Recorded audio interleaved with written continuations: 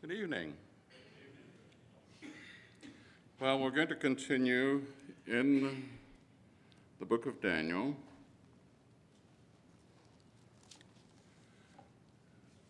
And since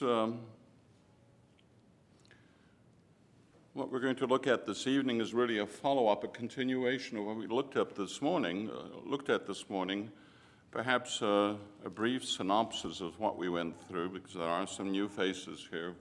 A brief synopsis of what we went through this morning is in order. We noted that really the theme of the messages, or the question really raised, is our testimony, a public testimony. I know that we, of course, have our time with the Lord in devotion. We have our time in the study of the Word of God. There are acts that are extensions or expressions of faith in our life. But really the key here for us, and we're looking at Daniel, is to see what is our public testimony. Because the question again is raised that we are now seeing that there are two worldviews at odds even in this country. It was something that was set back in the past. But it is no longer so. It's coming to a forefront where there are men and women that are taking a stand based on conscience. And our point here this morning or this evening is not to say that one is right or not, but we are going to also, no doubt, be called to this issue of conscience, being able to live our lives as believers in the public arena and perhaps be persecuted for it. And so this issue of how are we to live our life as a testimony for the Lord in the public arena. The 2 points, the two major world views, as if it were, of course, is the position that there are truths and moral values that are absolute because God is absolute. And then there is the principal worldview, and it really doesn't matter whether it is religious other than Christian, and I'm not talking about Christian in the sense of religion, but those that have a relationship with Christ. There is a view, there is a world system out there, a worldview that looks at things in a relative way.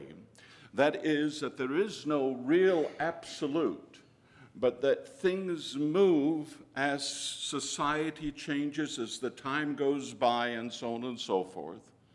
And that throughout every period of history, peoples could determine what is the absolute for them, and that absolute will change down the road. So we had, and I use the example of homosexuality. Not that I'm picking on homosexuality. Homosexuality is no worse a sin than any other sin.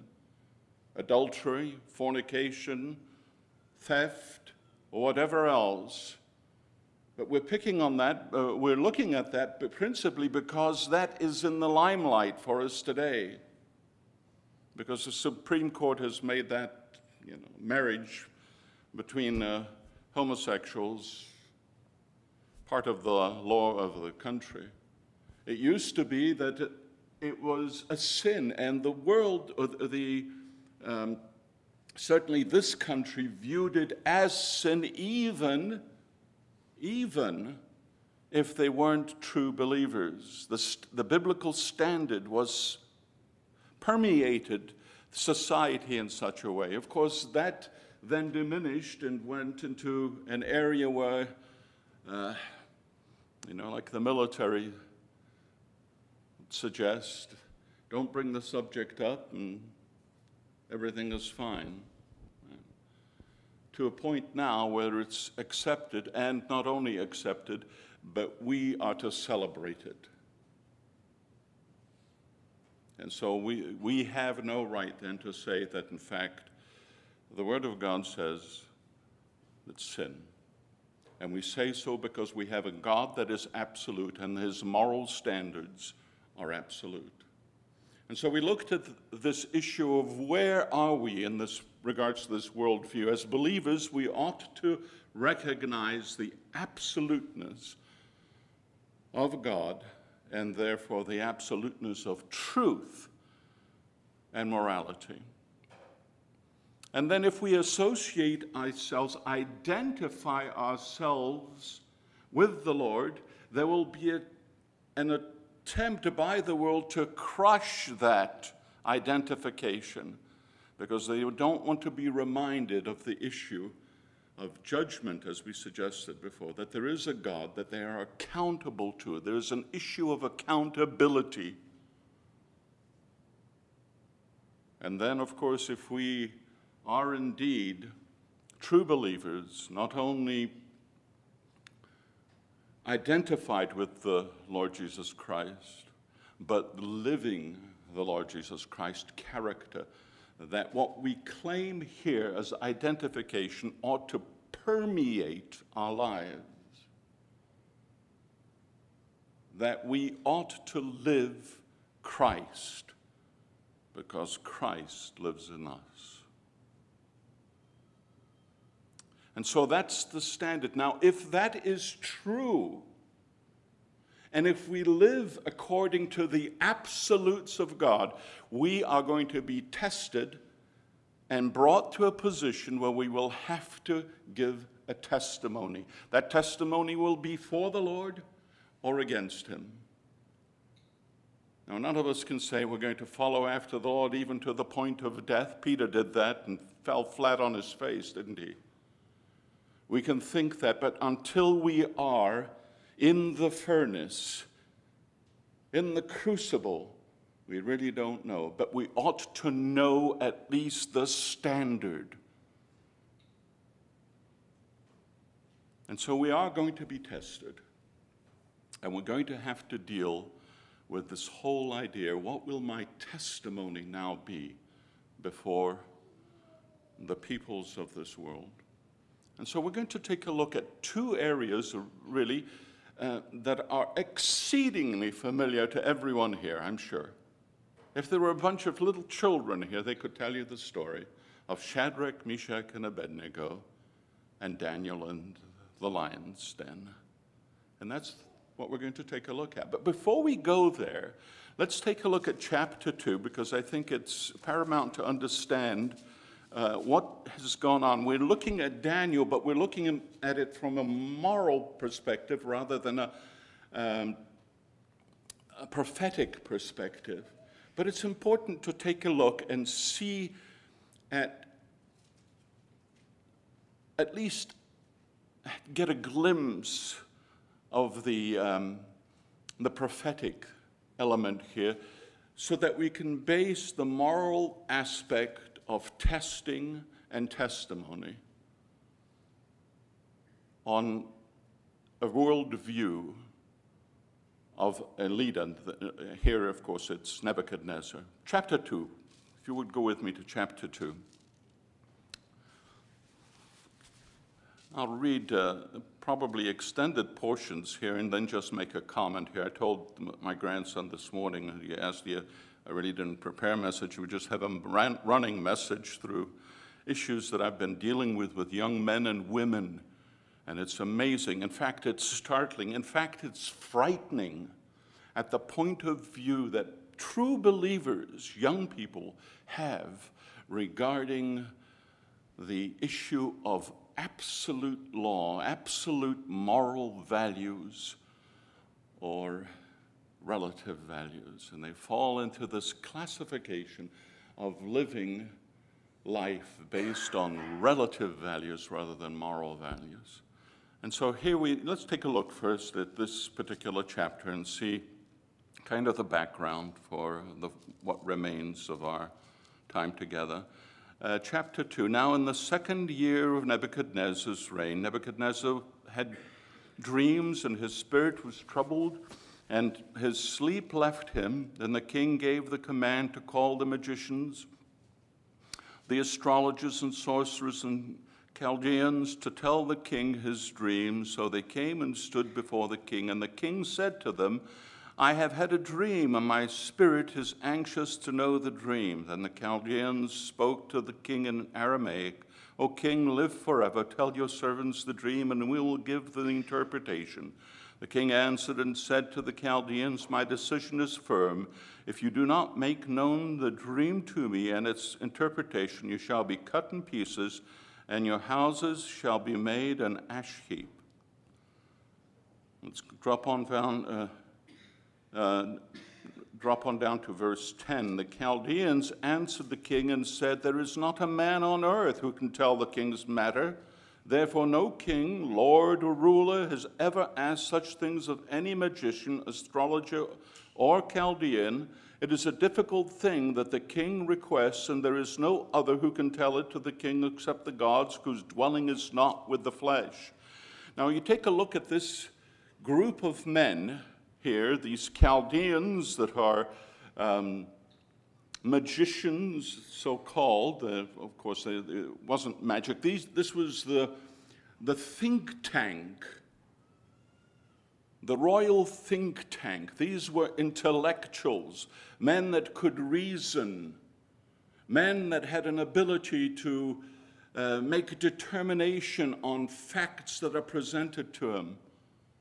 And yet they're saying here, we are limited. Our intellect, our knowledge, our ability to reason is limited. It's naturalistic in position. We only know what is here, what is in this material world, and we cannot know something that is beyond that. And you're asking us to bring you word of something that we cannot bring you. And so, of course,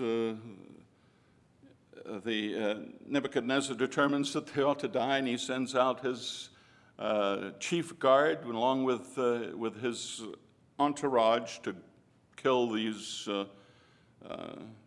folks.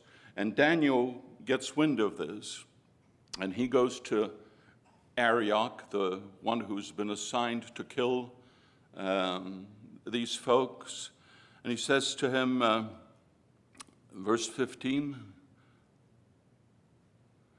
he answered and said to Arioch, this is Daniel, the king's captain, why is the decree from the king so urgent? And Arioch made the decision known to Daniel. So Daniel went in and asked the king to give him time that he might tell the king the interpretation. Then Daniel went to his house and made the decision known to Hananiah, Mishael, and Azariah, his companions, that they might seek mercies from the God of heaven concerning the secret, so that Daniel and his companions might not perish with the rest of the wise men. Then the secret was revealed to Daniel in a night vision. So Daniel blessed the God of heaven. Here it is again. Man can work in the realm of the natural, but there is a God that is beyond that. He is absolute, but he is also beyond the natural. He is in the supernatural, and he reveals secrets. It isn't simple knowledge, it is revelation. Wonderful thing. Do we take enough time to look at the revelation of God here between these covers, 66 books? God has revealed truths that are just utterly amazing. No one could come up with the idea of a church, for instance. We find nothing in it in the Old Testament, the bride of Christ. It's all revelation. And there's much in this particular book, the book of Daniel, and we're not going to spend a whole lot.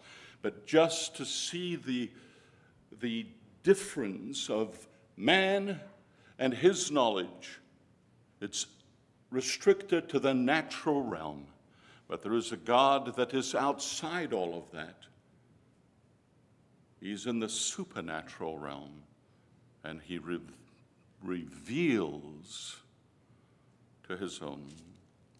Now, the revelation was this, very quickly again, verse, let's go on down to the wonderful truths here. You have to read it for yourself. Daniel, of course, answered and said, and blessed the name of God, and so on and so forth. Here's a group of young men, 4 young men that get down on their knees in a kingdom that is foreign to them, a kingdom that is, even though it's placed them in positions of power and honor, is a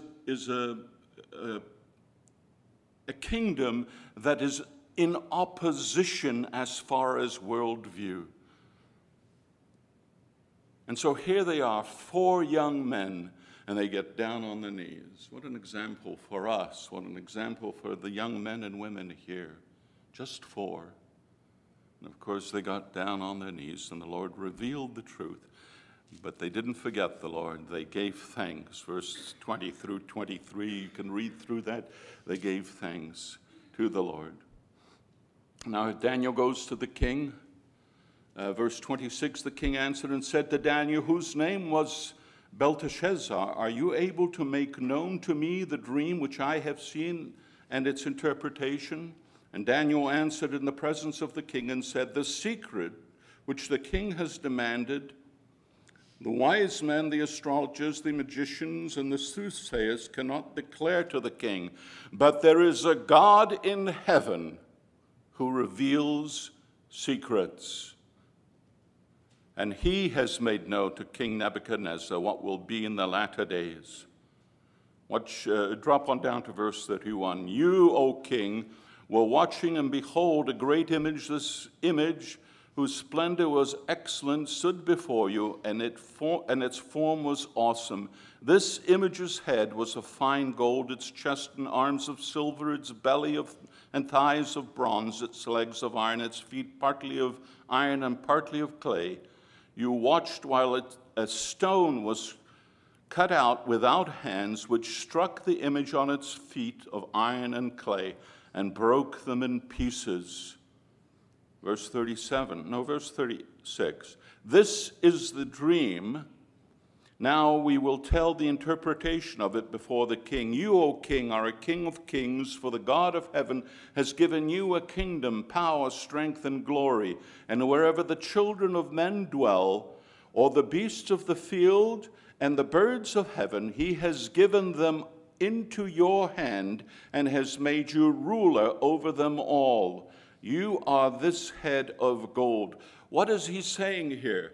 That you have a place of power, the preeminent power in the world, and it's the God of heaven, the revealer of truth, that has placed you there. You have no power in yourself. What kind of a worldview do you have now? And he's saying the basis of your kingdom is the work of God. He raises up and he puts down. And we ought to take that to account even in regards to this country and this form of government.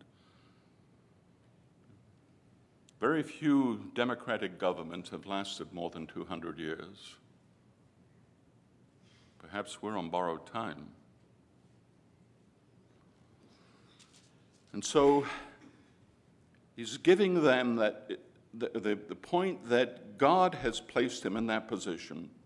He's the head of gold. But after you, he's also now saying that not only is he placed in that position,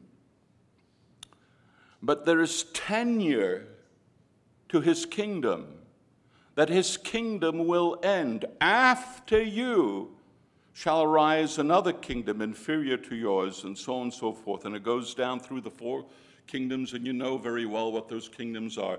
They are the kingdoms of men. Here's this colossus of a man with 4 parts of varying metals, starting with the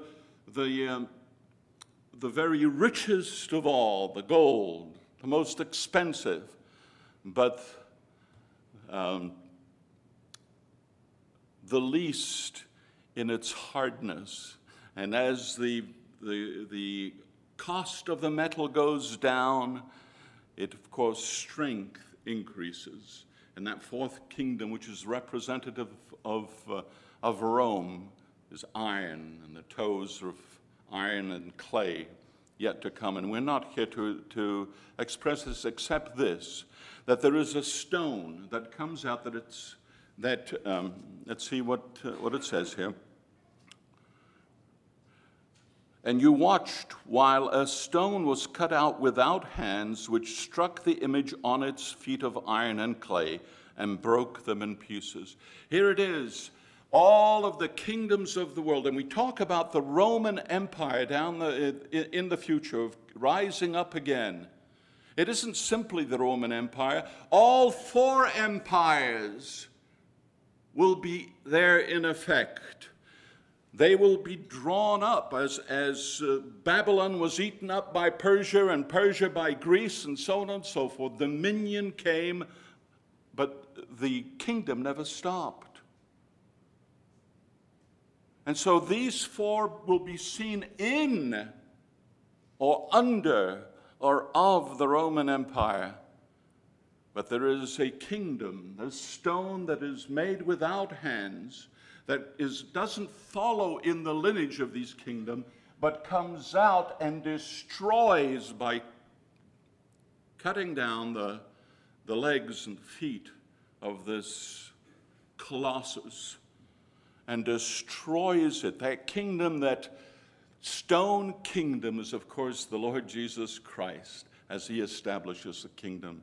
He is the rock that is our foundation. He's the cornerstone from which all things are measured. He is the capstone, the keystone that holds everything together. It is Christ and his kingdom, and we're part of that, dear saints. We're part of that kingdom. Continues on. Verse 44, and in the days of these kings, the God of heaven will set up a kingdom which shall never be destroyed, and the kingdom shall not be left to other people. It shall break in pieces. This is the stone kingdom. It shall break in pieces and consume all these kingdoms, and it shall stand forever. And as much as you saw the stone was cut out of the mountain without hands, and that it broke the pieces of the iron and bronze and clay and silver and gold, all of it destroyed. So he's saying, look, your position as the ruler of the kingdom, your government is given by God himself, but it is limited. It has a limit down the road. There is tenure to it. It's not going to continue on forever. But there is a kingdom that is going to continue on forever. And so the emphasis I'm trying to make here is the tenure of the kingdom, because we're going to look now at the power of the kingdom.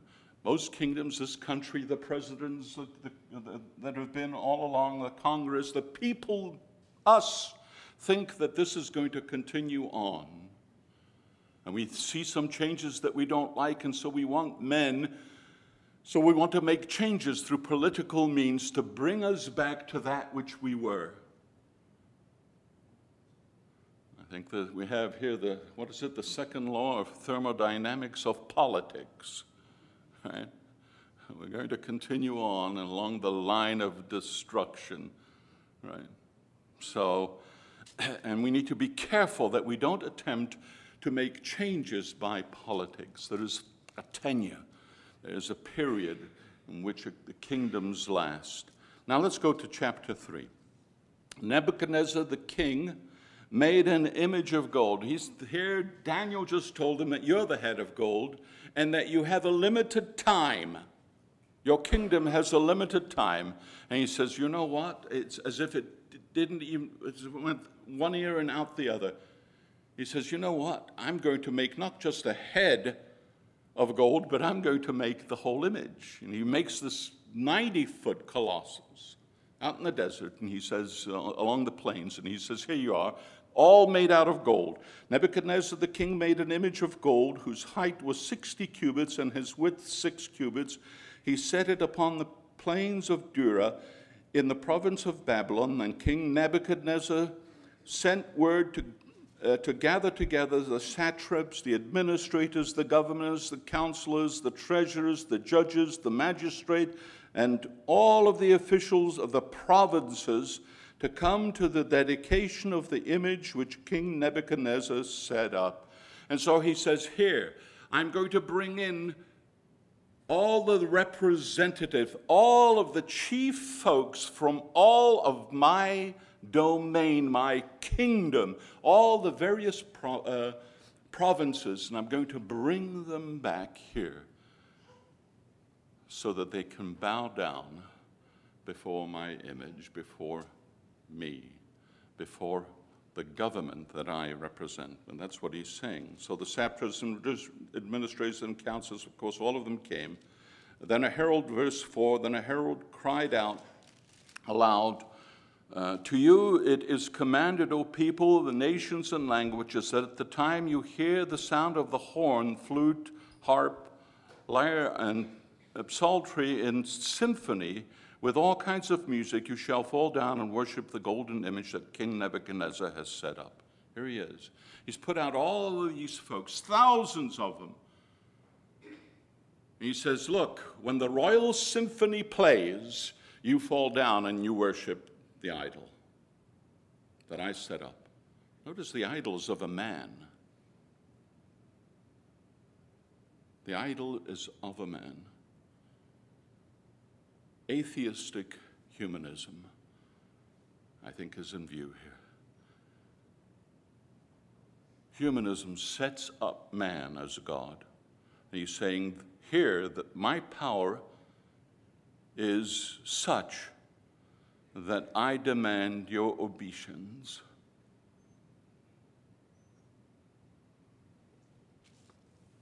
Now let's drop on down a little further. Verse 8, therefore at that time certain Chaldeans came forward and accused the Jews. They spoke and said to King Nebuchadnezzar, O king, live forever. You, O king, have made a decree that everyone who hears the sound of the horn, flute, lyre, psaltery, and symphony with all kinds of music shall fall down and worship the golden image, and so on. And let me see here if we can cut in a little later. Verse 12, there are certain Jews whom you have set over the affairs of the province of Babylon, Shadrach, Meshach, and Abednego. These men, O king, have not paid due regard to you. They do not serve your gods or worship the gold image which you have set up. And Nebuchadnezzar goes into a rage, and he brings these young men out before him.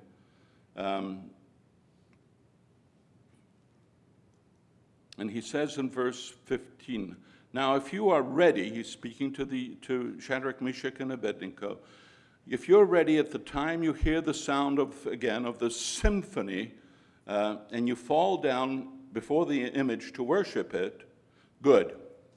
But if you do not worship, you shall be cast immediately into the midst of the burning fire. And who is the God who will deliver you from my hand? Now the issue isn't on tenure, the issue is on power.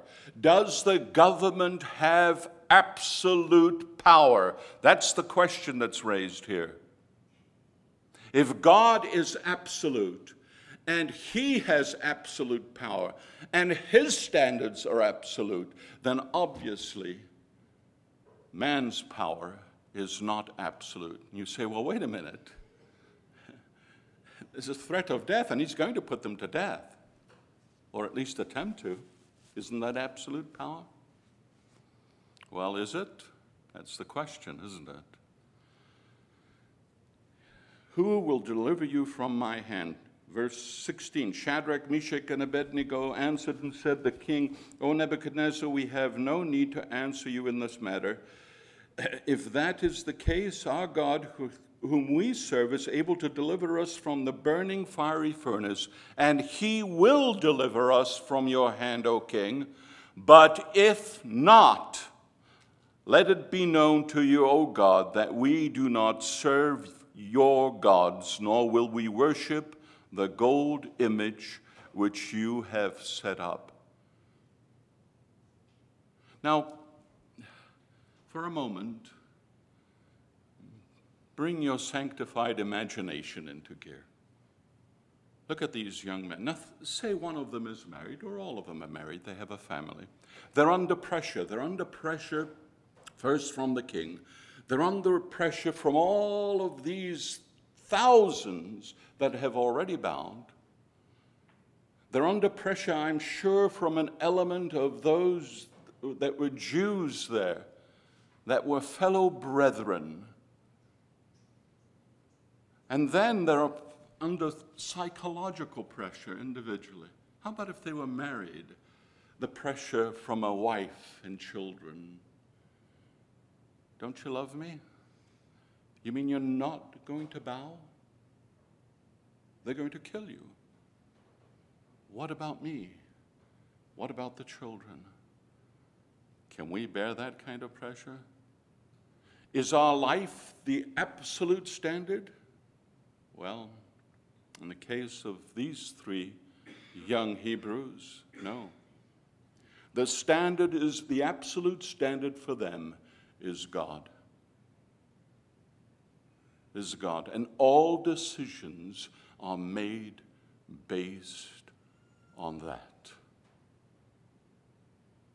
These three young men said, no, I will not bow. Why not just get lost in the crowd? There are thousands of them. He's not asking that you reject your belief in the eternal God of Israel. All he's saying is just bow. We'll get lost in the crowd. Why not just bow?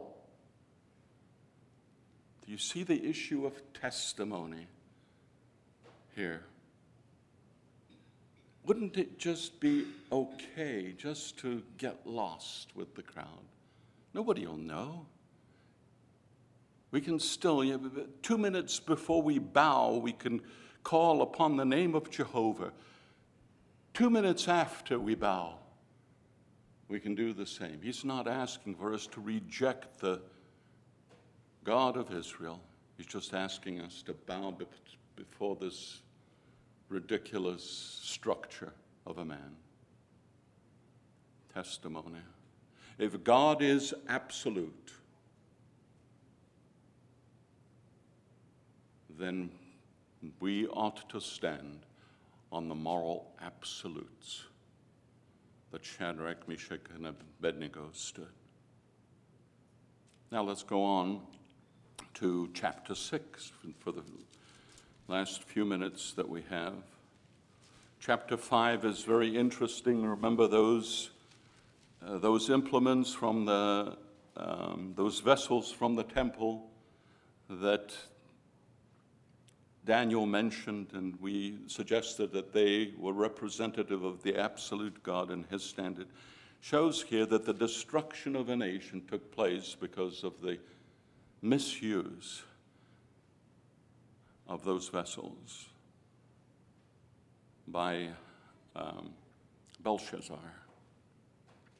But we find in the end of chapter 5, Belshazzar is judged to the point of death, and his kingdom now is given to the Medo-Persians under Darius.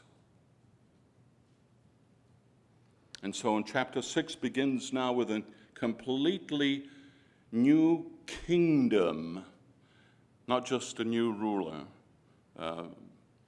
Belshazzar was either the son or the grandson, depends who you read through history, the son or the grandson of Nebuchadnezzar. The kingdom of the Babylonians, of course, is finished between chapter 5 and chapter 6. Chapter 6 opens up a new kingdom that swallows up the kingdom of Belshazzar, the kingdom of Babylon.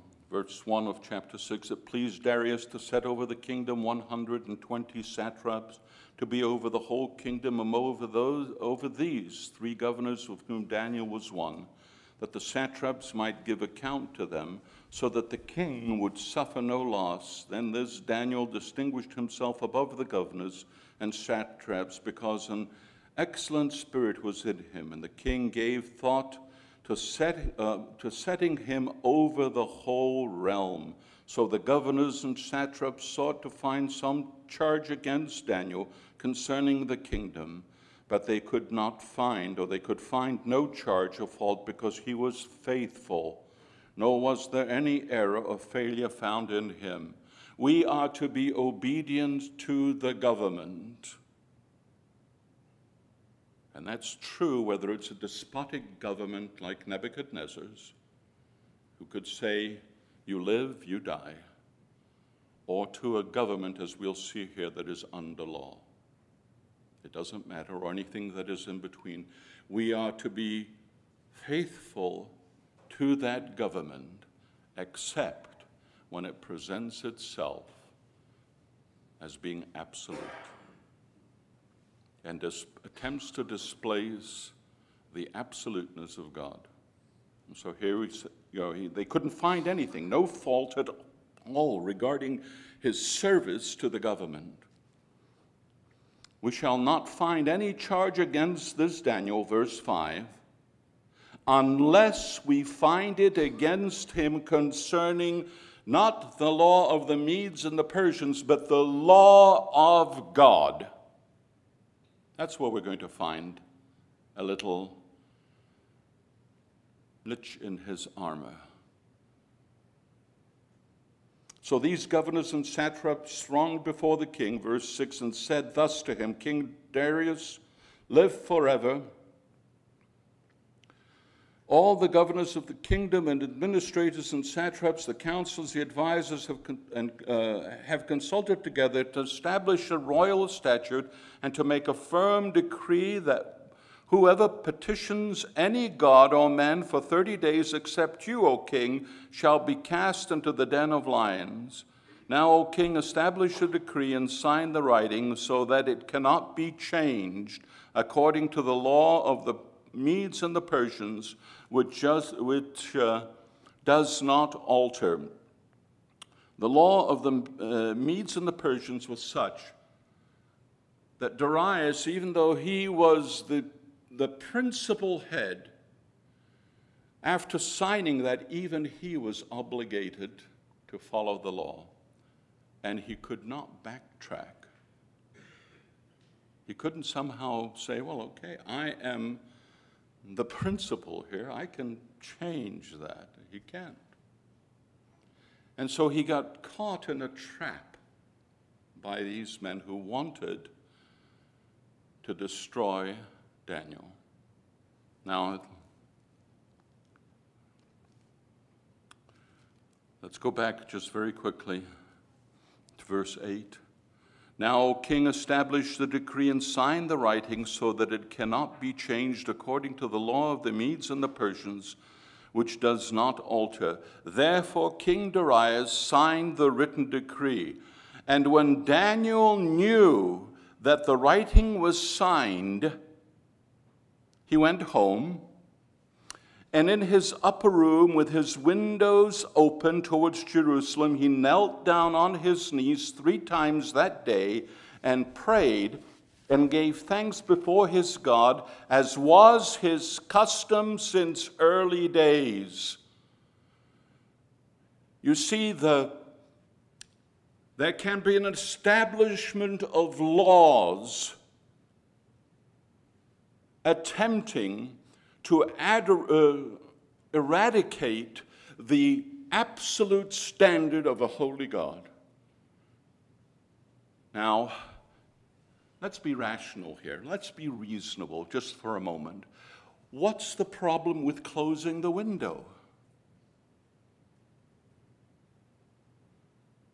And does God not hear silent prayer? Why pray audibly? If you want to leave the window open to Jerusalem, why not just pray audibly? But what does it say? And he gave thanks before his God, as was his custom since early days. He's saying no law is going to change the standard of testimony that I have established. These men knew exactly where to go. What does it say here? Then these men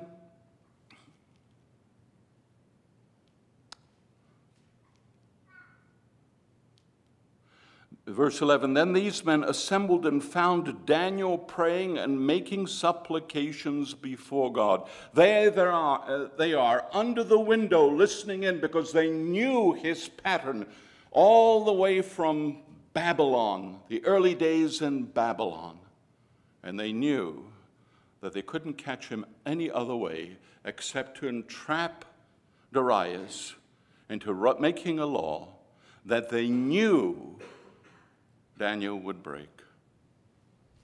We talked about this woman that was a clerk, and she was a clerk before the Lord came in by the Supreme Court to that establishes marriage between homosexuals. And she says, no, my conscience is such that I can't do that. I raise this question with young people and raise it with you, but I expect you to think it through yourself. Was she right? You know, I will say this, that the majority of answers were that she should quit. She should have quit. Should she? Every time that there is pressure by law or by dictate, are we to give up underneath it? Or do we have the right before God? No, the obligation before a holy God to be a testimony for him. He is absolute. Man's laws, man's decrees are those which have a time frame and have no power beyond the absoluteness of the moral standards of an absolute God. And so here is, what would you do in this case? It says Daniel knew. It isn't like he kind of fell into the trap without knowledge. It says, now when Daniel knew that the writing was signed, he went right on doing what he always did. Dear Christians, we ought to go into our closets as well, shut the door and open the window to heaven and pray. That's really what was being spoken of here, with Daniel. Do we compromise or do we stand firm? I can't answer the question for you, only you can answer the question. But the principles are set down in a book that was written 2,600 years ago. Do we live by these principles, or do we live by the standards of this world? Do we live by the moral absolutes, or do we live by relative in the realm of moral relativity? That's the question for us. Again, things that I think are going to be faced with more and more, and it's worthy to note that this book here can answer them for us. May we search it for its truth and for its absolute value before a holy God and this world. Let's pray. Our Father, we thank Thee again for Thy holy word. We thank Thee, O blessed Father, that this book, although it is years old, written with Daniel some 2,600 years ago, and yet is it has relevance today in our time. How we thank thee, Father, for that thy word is timeless. We pray that we might take these principles, Father, and recognize that it is only you who is absolute, and therefore your moral standards are such that they cannot be changed. We pray that we might live by them in these times that are about to change. We're not facing death, but we do face levels of persecution where fear enters in, at work, at school, and such. And so, Father, we pray for strength in dealing with these issues, moral issues, in a fashion that would be a true testimony for thee, that thou, blessed Father, might be glorified. In the name of the Lord Jesus lifted up on high, we ask it all in his lovely name. Amen.